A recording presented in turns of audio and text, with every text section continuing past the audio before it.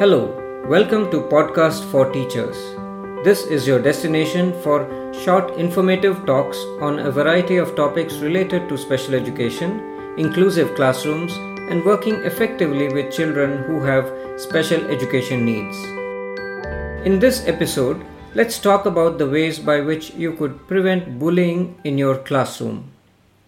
In 2019, UNESCO released a report that said at least 1 in 3 children had been bullied the month before the report was published.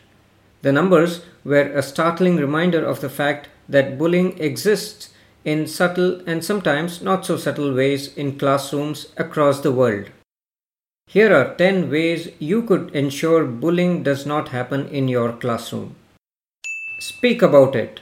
By talking openly about bullying, its consequences for the perpetrators, and its emotional impact on the victims, you remove the stigma around the subject and bring it out into the open.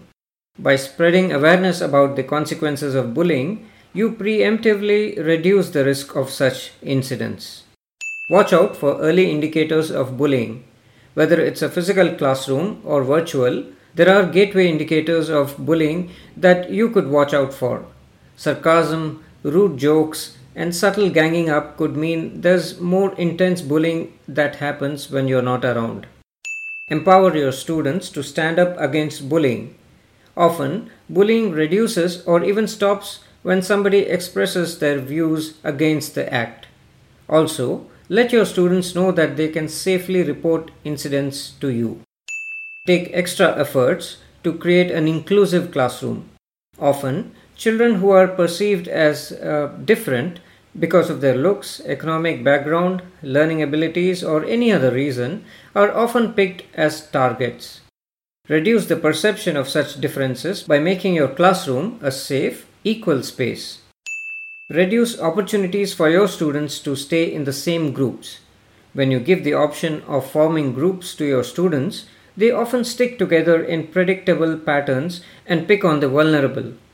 Be the one who creates these groups and keep mixing it up every single time.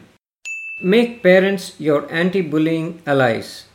Parents are quick to detect signs of bullying, whether in the perpetrator or in the victim. Bring up the topic during PTA meetings and garner their support to update school policies if required. Foster a sense of community. By building empathy and creating a close-knit group of peers, you reduce the possibility of hostile behavior in your classroom. Students feel safe and wanted, and your classroom will even be a healing space for children who had been victims of bullying in the past. Maintain one-on-one interactions with the victim and the bully.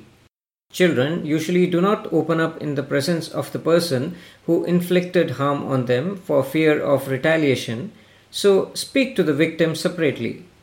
Also, maintain contact with the bully and discourage any blame that is placed on the victim. Ensure that there are intervention programs for both parties. However, these need to be separate sessions and not with the bully and the victim in the same room. The nature of intervention and counseling will be different for both, so you need to ensure that the right program is implemented. Keep at it. In spite of your best efforts, it's possible that bullying creeps back into your classroom. Don't give up.